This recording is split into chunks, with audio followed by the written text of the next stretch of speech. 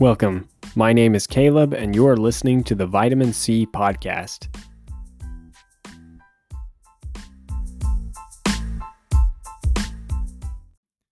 Oh boy.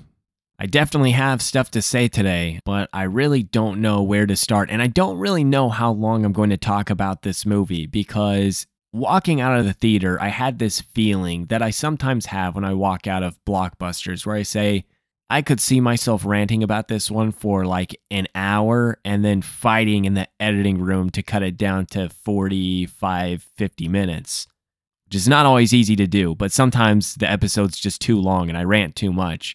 And I felt that I would possibly do that with this movie. So I think I'm going to jump right into it, not say anything else beforehand about any other movie news, even though there's a lot going on right now. I'm just going to ignore all of that stuff and just talk about Indiana Jones.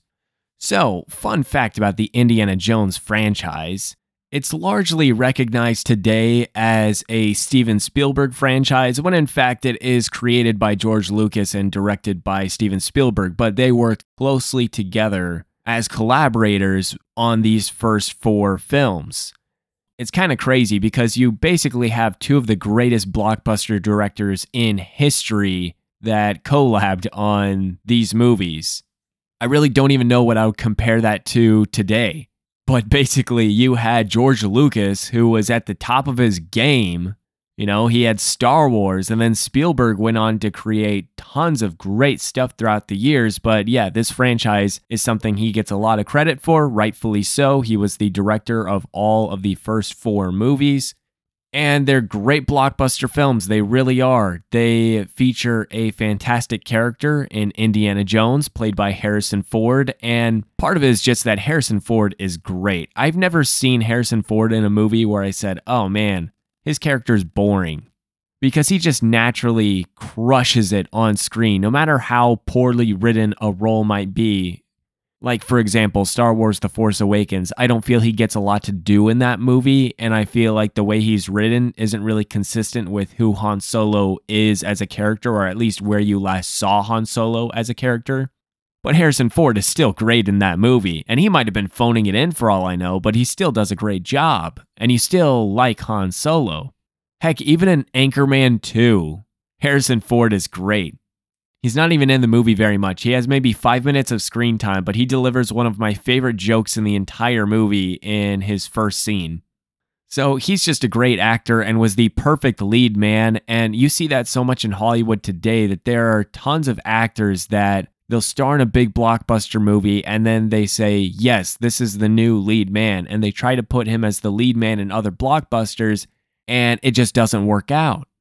Chris Pratt, for example, was a hit in Guardians of the Galaxy, so they said, okay, let's put him as the lead man in every single blockbuster. They put him in Jurassic World, they had the movie Passengers, they had the movie The Tomorrow War, and there are probably a couple I'm forgetting. Oh, The Magnificent Seven.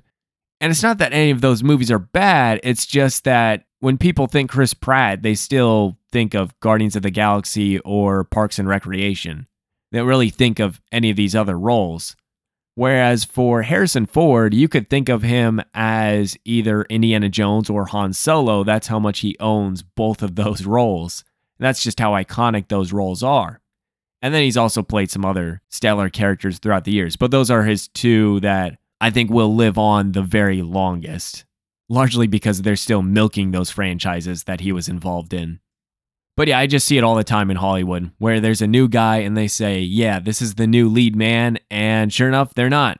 Even Chris Pine, he was Captain Kirk in Star Trek, then they started to put him in a few other projects as the lead man, like they tried to relaunch the Jack Ryan franchise with him as the lead, and it didn't really work out. Not really his fault, but at the same time, it's just evidence that there's nobody quite like Harrison Ford. So they were really cooking something special with that Indiana Jones franchise because you had Harrison Ford in his prime. You had Steven Spielberg at the very start of his career, and you had George Lucas at his peak as well, arguably. And I'll tell you what, they are some fantastic blockbuster movies. I used to watch them all the time as a kid. I thought they were a lot of fun. They were fun for all ages because even though there was some stuff in there that was a little bit scary or maybe a little bit too violent for kids, largely it was a fun franchise for everybody.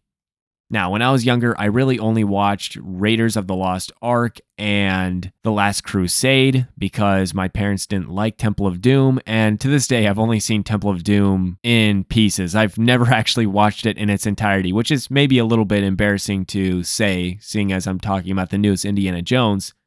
But then later, it was when I was maybe around 12 years old, around there, that Kingdom of the Crystal Skull came out. And I remember seeing that and loving it. I was like, oh, this movie's awesome. And part of the reason I loved it is because another example, by the way, of someone trying to force a new lead man was Shia LaBeouf. And it was because Shia LaBeouf was in Transformers. And that movie was a hit. It was a huge hit. And then they started casting Shia LaBeouf in all of these lead roles, or in this case, they put him in Indiana Jones kind of to, I think, take the reins if they decided to do another movie where Harrison Ford would still be involved but be able to take more of a back seat to this now younger actor who's supposedly his son. But the thing is, most people didn't really like Kingdom of the Crystal Skull, which I didn't really get as a kid because I loved it. I thought it was a lot of fun. And I've grown up and there are a few things that maybe don't entirely work in the movie, but I still think it's a fun blockbuster film. And that's just the thing with Steven Spielberg, man. He really doesn't miss. And when he does miss, it's like, yeah, it's a miss in that it's not a 10 out of 10 movie, but it's still fun. And there are not many directors like that. There's some directors that are hit or miss. Their hits are really great and their misses are just terrible. But in the case of Steven Spielberg, I think his bad movies are still pretty good. The ones that are considered his bad movies are still pretty good.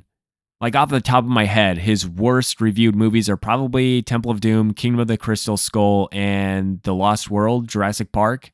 And those are all pretty fun movies. Like I said, Temple of Doom I haven't watched in its entirety, but from what I've seen of it, it's pretty fun. And I think I maybe did watch it all when I was really young and just don't remember it all. But as an adult, I've only seen it in pieces. And everything I've seen, I'm like, this is pretty good. I don't know. But the thing is, The Last Crusade kind of served as a perfect end to the Indiana Jones franchise. Like it was a perfect send-off to the character. And then years later, they did Kingdom of the Crystal Skull, which serves as, I guess, a legacy sequel before legacy sequels were really a thing, before everyone was making legacy sequels to everything. Like they made a legacy sequel to Ghostbusters, man.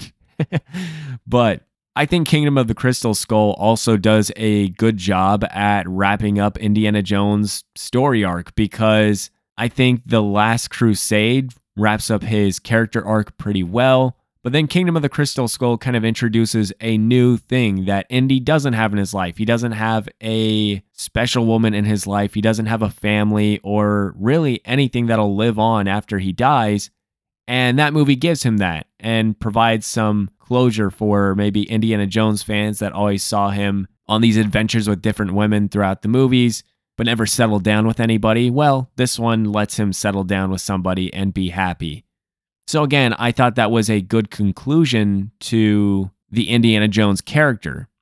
And then, fast forward enough years, and now Disney owns the rights to Lucasfilm, and Disney was like, yeah, we're going to do another Indiana Jones movie. Who's going to direct it? Not Steven Spielberg. And I really don't even know if they had contacted Steven Spielberg. They might say they did, they might say they didn't. I don't know. But that should have been the first red flag for me. When this is a franchise that was produced entirely by George Lucas, directed entirely by Steven Spielberg, and now they were doing a fifth movie where both of these guys, mind you, are still alive. It's not like Lucas and Spielberg are dead or retired. I guess Lucas doesn't really do much anymore, but Spielberg is definitely not retired. That man is still working. He's a busy man. But I was thinking, you couldn't even get him as a producer on this. He's an executive producer, but that's kind of a in-name only title because it's him and Lucas's franchise. They both serve as executive producers, which means they do nothing, but they profit off of the movie.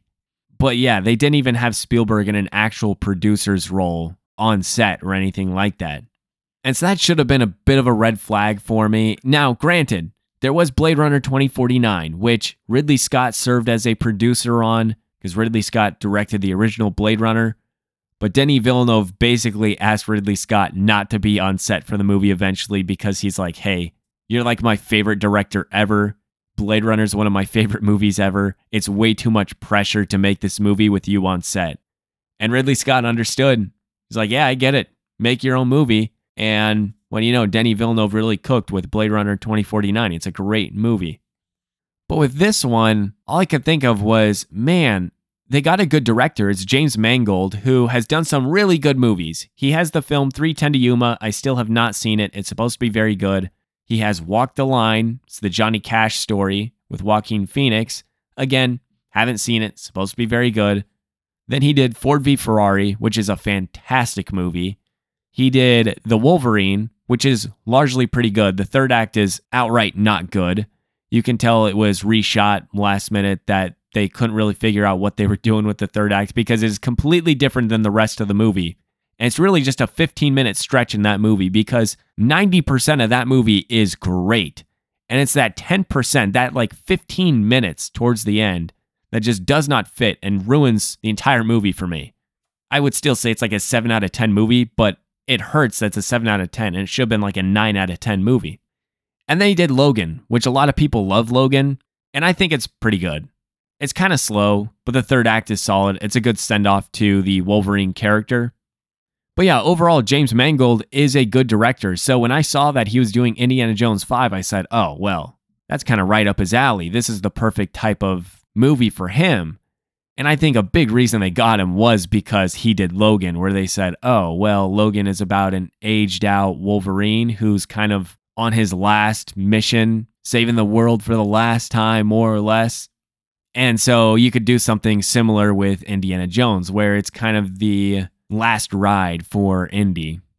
So that alone gave me a lot of confidence in the movie. But then I saw there were all these reports of extensive reshoots with this movie. And James Mangold was arguing with people on Twitter about saying, no reshoots. You know what you're talking about. And I remember him insulting people and all that stuff. And I thought, man, this is not great behavior when you have a movie coming out in like a year. I just really hate seeing directors getting into back and forths on Twitter with random users. It's one thing if it's a publication, put something out that's false and you say untrue and leave it at that. But when you're going back and forth and like insulting people, it almost comes off as too defensive and almost desperate. Where it's like, does somebody have a gun to your head? Are you forced to argue with everyone right now to try and dispel this supposed misinformation? Because it's actually just making me think that some of this stuff might be a little bit true. But I don't know. I tried not to think too much of it because I said, nah, Mangold's a great director. There's no way this movie's having extensive reshoots, even though that has happened on one of his previous movies in The Wolverine, which was a big budget movie. And then I saw the budget of this movie was $295 million. Guys, that is a ridiculous amount of money. That is insane money. The average blockbuster is maybe in the 150 million range, but the biggest blockbusters are 200 million to 250. This one was $295 million for the budget. It's one of the most expensive movies I've ever seen. I think The Flash had a budget not too different than that. And it was because The Flash had so many writers over the years, and they did have to reshoot the movie a bunch throughout the years because there were different regime changes during production of the film where they kept having to change certain aspects of the movie because the universe around it kept changing, where they said, oh, well, the ending has to be this now. Oh, well, you can't have this character anymore. Oh, well, the ending has to have this character. So I understand why that budget was bloated, but it's still not usually a good sign when a movie supposedly has reshoots and the budget's super bloated, because I said, okay, if there were no reshoots, then why this movie cost $295 million? Because it doesn't really show up on screen. It looks expensive, but it doesn't look $295 million expensive. Anyway, later on, I saw that this movie screened at a film festival, and it did not come out to great reviews. And people are saying that it was messy, that it felt like a waste, and almost like a cash grab, and a number of other things were being said about it. And I still didn't want to believe it. Even though the trailers to the movie straight up did not look good to me. I kept seeing things and I thought, this feels like somebody trying to make an Indiana Jones movie. And it's cool they got Harrison Ford, but it just didn't look very good. Either way, I determined I was going to give it a shot opening day, as I always do. So I saw it in IMAX, which is a good format to see a movie like this. And the opening scene features a younger Indiana Jones on a quest to retrieve some artifact. And they use this de-aging technology on Indy. And at first I thought, oh, that actually looks really good because I'd heard people say it didn't look good. And I thought, that actually looks really good. And then the more it sat on the shot and they shine a light in his face, I thought, oh, yeah, okay, that doesn't look that good. Like, it's not bad when he's in motion or when it's lower light.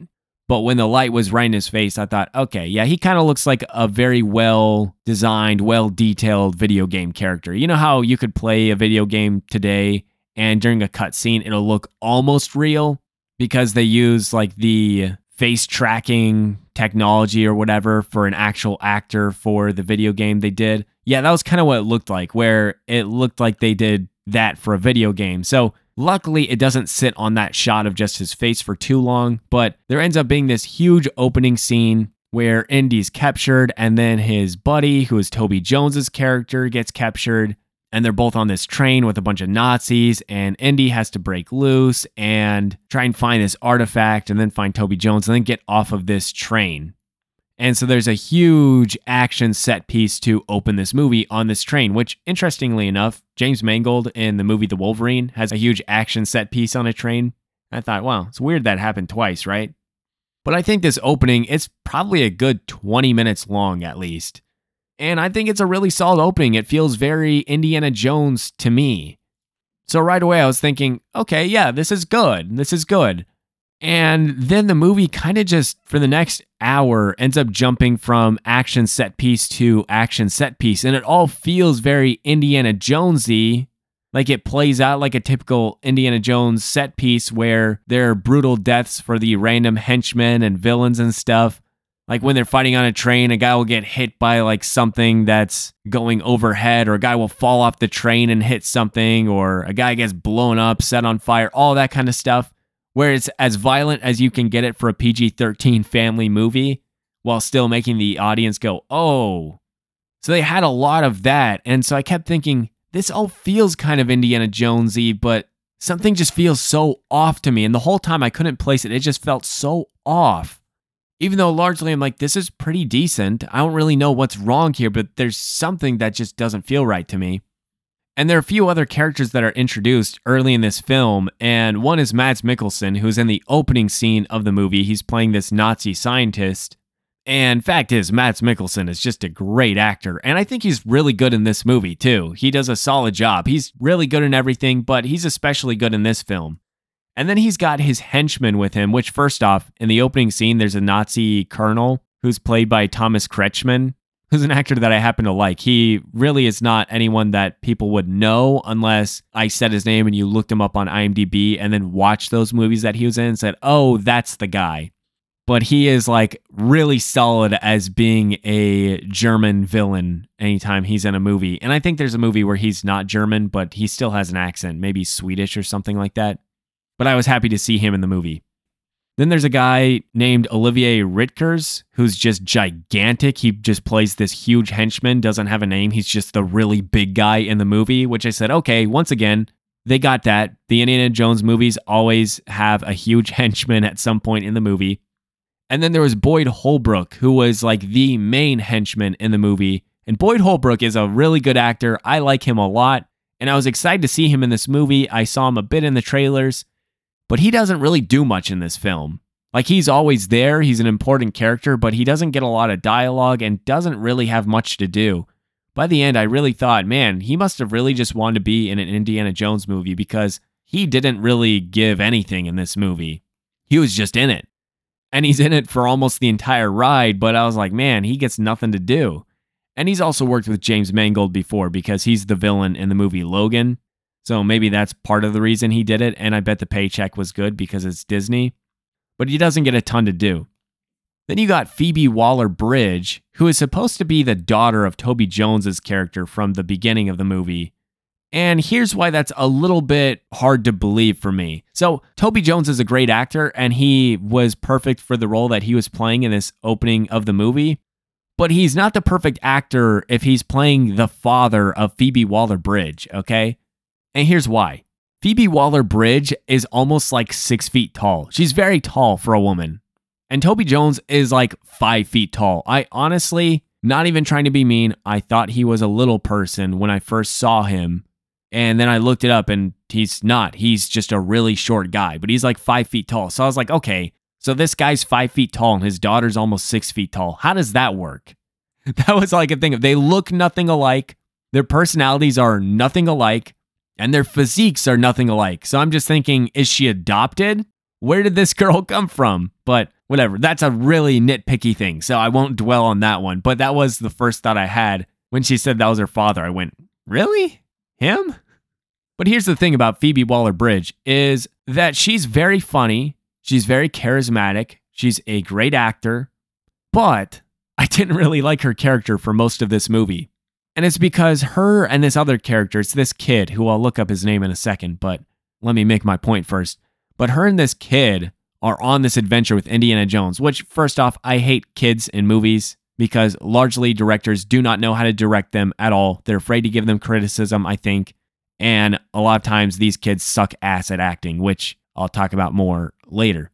But yeah, her character and the kid kind of just dump on Indy the whole movie, just treat him like some bum, like he's dumb, and they're always like trying to screw him over and stuff. So I just have no reason to like these characters. Even if she's a charismatic character and is witty and smart and all of that, for me, I'm just like, yeah, but you're disrespecting my goat, my boy, Indiana Jones. Like, don't disrespect my boy. I can't like your character if you're disrespecting my boy. And in her case, it's like, wait a minute. Indy's her godfather and was best friends with her own father, so you gotta show the man some respect. And she has some reasons to resent him for sure because he was not really present in her life, especially after her father passed away, which I don't even know how he dies, but he dies. So I get that, but at the same time, it's like, hey, you can't make me like this character when they are actively not nice to the character that I came to see in this film. So that was one thing where I just said, yeah, I don't know. I get being a little sarcastic or kind of dishing back some of Indy stuff in his face, but it just felt like too much at times where it's like you're just dumping on this old man at this point who really is being roped into something that he doesn't even want to be involved in. You got him caught up in your mess and you're still treating him like this. Like they massively screw him over in this movie. And when I say massively, I mean he gets framed for murder, okay? And he's kind of upset about it. And it's like, oh man, why is this old man so upset? Well, I don't know. Maybe because he got framed for murder and he's like 80 years old and you're bringing him on this globe-trotting adventure to try and find some artifact. And he's having to fight Nazis and jump from car to car and go deep sea diving and all this crazy stuff. Also, you can get something that you can sell on the black market. You know what I mean? So it's like, yeah, he has every reason to be upset. And your character's actively screwing over my character. So even if your character is played well, I just don't like the character. Which, speaking of him being framed for murder, yeah, he straight up gets framed for murder. Not that it was intentionally set up for him to be framed, but that was just how it worked out, where it looked like he did it, even though he definitely didn't kill anybody. But that's when he's about to start his journey to find Phoebe Waller-Bridge, who is on the run. And he tasks his old buddy Sala, who's John Rhys-Davies' character, who's Man Ray from SpongeBob or Gimli from Lord of the Rings. But he has him help him get out of his situation, sort of. But he basically just drops him off at the airport. And then you just see him go and get on a plane and fly to where he needs to go. I'm like, wait, this guy's wanted for murder. I know, like, pre-9/11, TSA was not really doing too much. They weren't, like, looking inside your asshole and stuff like they do now. But at the same time, you're telling me that a man wanted for murder was able to just pull up in a taxi and then walk onto his flight and fly out of the country? Like, there wasn't a single system in place for them to say, hey, wait a minute, this guy's a wanted fugitive. His name rang up when we scanned his visa. Like, there was nothing in their system to alert them of that. But again, being nitpicky, I just thought that where I went, really? That's crazy. But yeah, they end up going on this big Indiana Jones style adventure. And like I said, it feels a lot like an Indiana Jones movie, especially for the first 2 acts, like how it plays out. It feels like that. But one of my biggest issues is just that the action set pieces feel like that. And they're shot well. But the thing is, they're being shot by James Mangold, who's a good director. And the original franchise was shot by Steven Spielberg, produced by George Lucas, who are 2 of the greatest of all time. Steven Spielberg, when it comes to blockbuster movies, he might be the greatest blockbuster director in history. I mean, you look at his movies and just ask yourself, who else was doing it like him? Because you got Indiana Jones, the whole franchise, you got Jaws, you got Jurassic Park. He produced Back to the Future. Then you've got his War of the Worlds movie, The Minority Report. Then he produced the Transformers movies. And so this guy not only has directed some all-timer blockbuster movies, but he's also produced some of the biggest ones ever, some of the biggest moneymakers ever. So you're just not going to really outdo Spielberg with that type of action, because a lot of it just felt like they were trying to replicate the type of stuff that Spielberg did. And to me, it was just, okay, you either needed Spielberg to do this movie, or you needed to just make this your own Indiana Jones story. And instead, it kind of just feels like they were trying to make a Spielberg-esque story. And that's why it felt like it wasn't quite right to me. Because James Mangold's movies, at least like Logan, Ford v Ferrari, and I imagine Walk the Line is like this as well, are more deeply emotional movies. Even though they have their moments of fun and humor and wit and all that stuff, at their heart, they're really great human stories. And I didn't really feel the human aspect of this movie.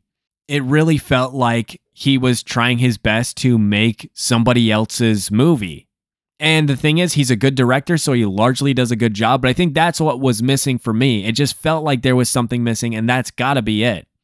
And it also doesn't help that the scenes of dialogue in between the action set pieces, because yeah, there are so many action set pieces in this film, especially in the first two acts, but a lot of the dialogue in between is just kind of dull.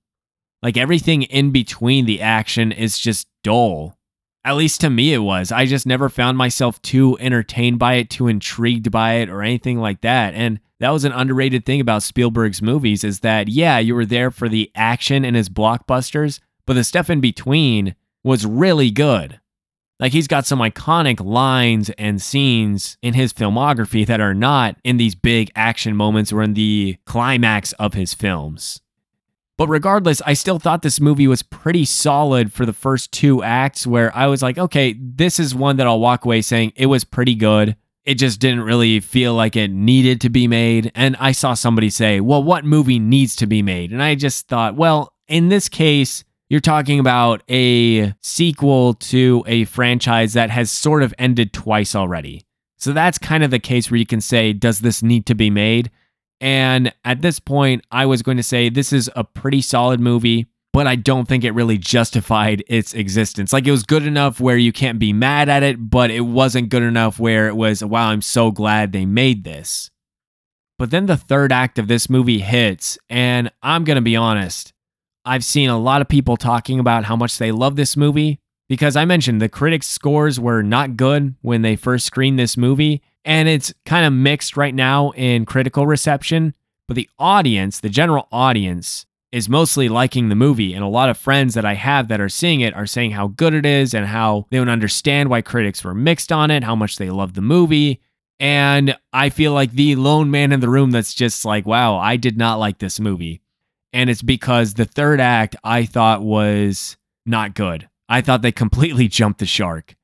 Because everything leading up to that, it feels like an Indiana Jones movie, and then it kind of just goes a little too far. And it not only goes too far, I'm fine if it went in this place for like 5 minutes, but it's a whole 10, 15-minute climax in this place that the movie takes you. And it just didn't feel right to me at all. It did not feel like an Indiana Jones movie at that point. I was like, what am I watching? I remember people were upset at Kingdom of the Crystal Skull because there were aliens at the end of the movie. And someone had said, well, even if it was aliens, they shouldn't have shown the aliens. But I'll just say, I think if you have a problem with them showing aliens at the end of Kingdom of the Crystal Skull, I am very curious of how you felt about the third act of this movie. Because I never had an issue with the aliens thing in Kingdom of the Crystal Skull. It's very brief. To my recollection, you see them for a few seconds, and that's about it. And I thought it kind of fit the movie at that point. Like, what it had built up to, it made sense. And a lot of these indie movies, you usually see something crazy in the third act when they finally find this artifact or they finally open up this Pandora's box, basically. But this is one where I thought that it goes a little bit further than any of the other movies did and longer. And it just got to a point where I said, okay, what am I watching here? And it kind of just took me out of the movie. It pains me to say it too, because at that point, I was at least going to say, yeah, this is okay. I just don't really care for it. Almost like Ghostbusters Afterlife, for example. I mentioned that earlier, where I said everyone's getting a legacy sequel. There was Ghostbusters Afterlife, which I thought was perfectly okay, but it's one that I never plan on watching again, because I'm like, okay, well, I like the original Ghostbusters, and even the second one's okay. But Ghostbusters Afterlife, it just felt unnecessary, and I just didn't really love it. So I was never, ever going to rewatch it. And that was how I felt about this one for the first two acts, where I said, okay, they're trying to show reverence to the original Indiana Jones movies, which I appreciate. They're trying to capture some of that magic, but I felt like I was going to walk away saying, yeah, it's all right. Until this third act, where it just took me out of the movie. Didn't like it. I thought it was bad. And there's really no way for me to explain it without spoiling it. So yeah, I'll just say I didn't like the third act of this film. And it killed it overall for me, where I walked away saying that was not a very good movie. Like, it went from being an okay to pretty good movie, somewhere in that range, in the 6.5 to 7.5 out of 10 range, to, I'll just say, a lower rating. Because I try not to assign numerical value to these movies over my podcast, because I don't like you guys to hear it and then be like, oh, Caleb said this is a 2-star movie, so therefore I'm not going to see it. I'd rather you guys just hear, oh, Caleb didn't like it, but he didn't like it because of this, so maybe I'll like it. Or, yeah, Caleb liked it, but he liked it because of this, so I don't know if this is going to be for me. But if I just assign a star rating or numerical value to the movie, I feel like it kind of undercuts everything else I'm saying in some ways. Because there might be a movie that I give a not-so-kind review to, well, I'll rant about how much I didn't like it, and then I'll give a star rating that's actually an okay star rating, and someone might say, well, what's up with that? And it's because I'll say, well, the movie's mostly well-made, I just really didn't like it. And that's the reason for the star rating, which there are plenty of movies like that on my Letterboxd, I'll give them like 3 stars or at worst like 2.5. But I recognize that they're really well-made movies and they're mostly well acted. I just didn't really care for where the story went or how it played out. And maybe there's some stylistic things that I don't care for. So I always try to rate movies based on their overall quality and not necessarily how much I enjoy them. Whereas on this podcast, I try to talk about them as far as how much I enjoy them. And I'll talk about some of the technical aspects that I appreciate or don't appreciate. But I want it more to be like, here's why I liked it, as opposed to here's what's good about it from a technical point of view. And only that. Whereas my star ratings are typically more based on the actual technical quality, if that makes sense. But yeah, I'll just say that I wasn't really won over by the advertising for this movie. It never looked that good, but I still wanted to give it a shot. And in the first 20 minutes of the movie, I said, you know, this kind of feels pretty Indiana Jones-esque to me. And then it kept going and it kept feeling more or less like an Indiana Jones movie. They even tried to capture the same visual style, but nobody can quite do it like Spielberg. You can never make your movie look like a Spielberg movie because nobody does it like Spielberg. But regardless, I give them points for trying. And at some points, I would say, yeah, this kind of looks like it could fit in with the other indie movies. And then the score is done by John Williams, who, bless his heart, he was a great composer for his time. And not to say he's a bad composer now, but at the same time, I was thinking, how much did he actually do with this movie? Because it's almost like the sequel trilogy, where almost all the music in the sequel trilogy sounds like stuff that you've already heard. And that was kind of the case in this one, where I said, yeah, it kind of just sounds like stuff I already heard in the other Indiana Jones movies, which fair, I guess, that he has the same motifs, but it didn't feel like there was anything new. I don't think John Williams is really doing anything new at all these days with his music. I think he's mostly just composing stuff for franchises he's already worked for, and he's kind of rehashing the same songs, which is fine. He's got some iconic themes, so it works for this movie. But he didn't do anything Oscar-worthy, is what I'm saying. He didn't reinvent the wheel or anything like that. He just did his Indiana Jones music from the other movies, basically. I don't remember hearing anything new. Now, something I almost forgot about, but I mentioned that there was the kid in this movie, and I mentioned how much I hate kid actors because I think a lot of them really stink, and this one is no exception. The kid's name in the movie is Teddy. I almost feel bad saying his actor's name just because, he's a kid, so I shouldn't be critiquing him that heavy. And when I say kid, he's probably an older teenager just playing a younger guy. Okay, he's a kid. He's a kid. I just looked. He's like 14. At least when this movie was shot, he was like 14. But yeah, I thought his acting was largely very bad. Like, he would always say his lines really loud, not in like a shouting voice, but just like louder than you would normally be saying the lines, where it's something like, "Why are we going there?" He'd be like, "Why are we going there?" I'm like, dude, that's not how you ask the question. It's like he was just reading his lines and just trying to belt them out like he was on stage. It's like, hey man, there are microphones all around you picking up what you're saying. I promise you, you do not need to say this any louder. And I don't know why it happens so much with these kid actors. These directors are afraid to give them criticism. I'm telling you, dude, sometimes these kid actors, they're kids. They don't know what they're doing. I think you can get good performances out of them. I just watched Spielberg's The Fabelmans last year. Plenty of kid actors in that movie. He gets some stellar performances in that film. And that's actually a staple of Spielberg's career, are the child actor performances that he gets in his movies. Very few people can do it like him. And so maybe that's part of it, is that this kid not being very good compared to how Spielberg's other movies are with the kids in his movies, again, was one of those examples of, yeah, nobody does it like Spielberg. But yeah, by the end of this film, I kind of just sat there thinking, what was the point of this? Because I saw people say, oh, it's a good send-off to his character, but it kind of immediately undercuts everything that happens in Kingdom of the Crystal Skull, because right away it establishes in this one that him and whoever his wife was by the end of Crystal Skull, I don't remember her name, but they're no longer married. They're separated. I thought, okay, well, that was a big part of his character arc.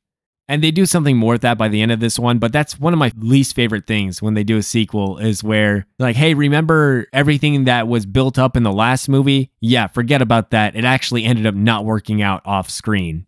And then they fill you in on some details later, but yeah, I just didn't really love that. It didn't really work for me. They gave a reason for it and it made sense, but I thought, yeah, but you're going to do that in the movie after Kingdom of the Crystal Skull, which we thought was the last one, and then you made another one like 15 years later, and then you said, yeah, forget what happened at the end of Kingdom of the Crystal Skull. Like, it happened, but we're going to immediately undercut it with this. But this movie does attempt to have an emotional ending. It just didn't really land with me, because by the end, I was so checked out from the third act that had preceded it that in these closing minutes, I just thought, okay, wrap it up. Get me out of here. Get me out of here. Also, randomly, my theater was so freaking hot, dude. It's my local AMC, the IMAX. I swear, they have been keeping the temperature at like 80, 82 degrees there, which, hey, if you do that in your own home, go ahead. But when you are in a movie theater, that is way too hot. Even 80 degrees is way too hot for a theater. Heck, even like 76 or something would be too hot for a theater, because you got a bunch of people crammed in there, man. So yeah, it just felt hot and stuffy the entire time. And I'm thinking, okay, this is a 2.5 hour movie and I'm uncomfortable. So maybe that affected my viewing experience a little bit, but I think I stand by what I said, that this movie is largely decent for the first two acts, mostly because it's a good director trying to replicate what a great director did. So it's still kind of a step down. It's a little bit of a watered down Indiana Jones story. But the third act, I think, just fails miserably at what it attempts to do, and it killed the movie overall for me. So yeah, unfortunately, this movie was just not one for me. I wasn't a huge fan of it personally. I'm seeing a lot of my friends liking it and enjoying it. So if you're one of those people, then I'm happy for you. I'm glad you got an Indiana Jones movie that you loved this year. Unfortunately, that was just not the case for me. Anyway, that is all I have got for today. Later this week, I will be talking about Wes Anderson's new movie, Asteroid City. So stay tuned for that. If you are not already, then please give me a follow on whatever your preferred streaming platform is, meaning whatever you are listening on right now. And also give me a follow on Instagram under the username @VitaminCPod, so you can get all the latest updates on this podcast and the movie business in general. But thank you again for tuning in today. You will hear from me later this week.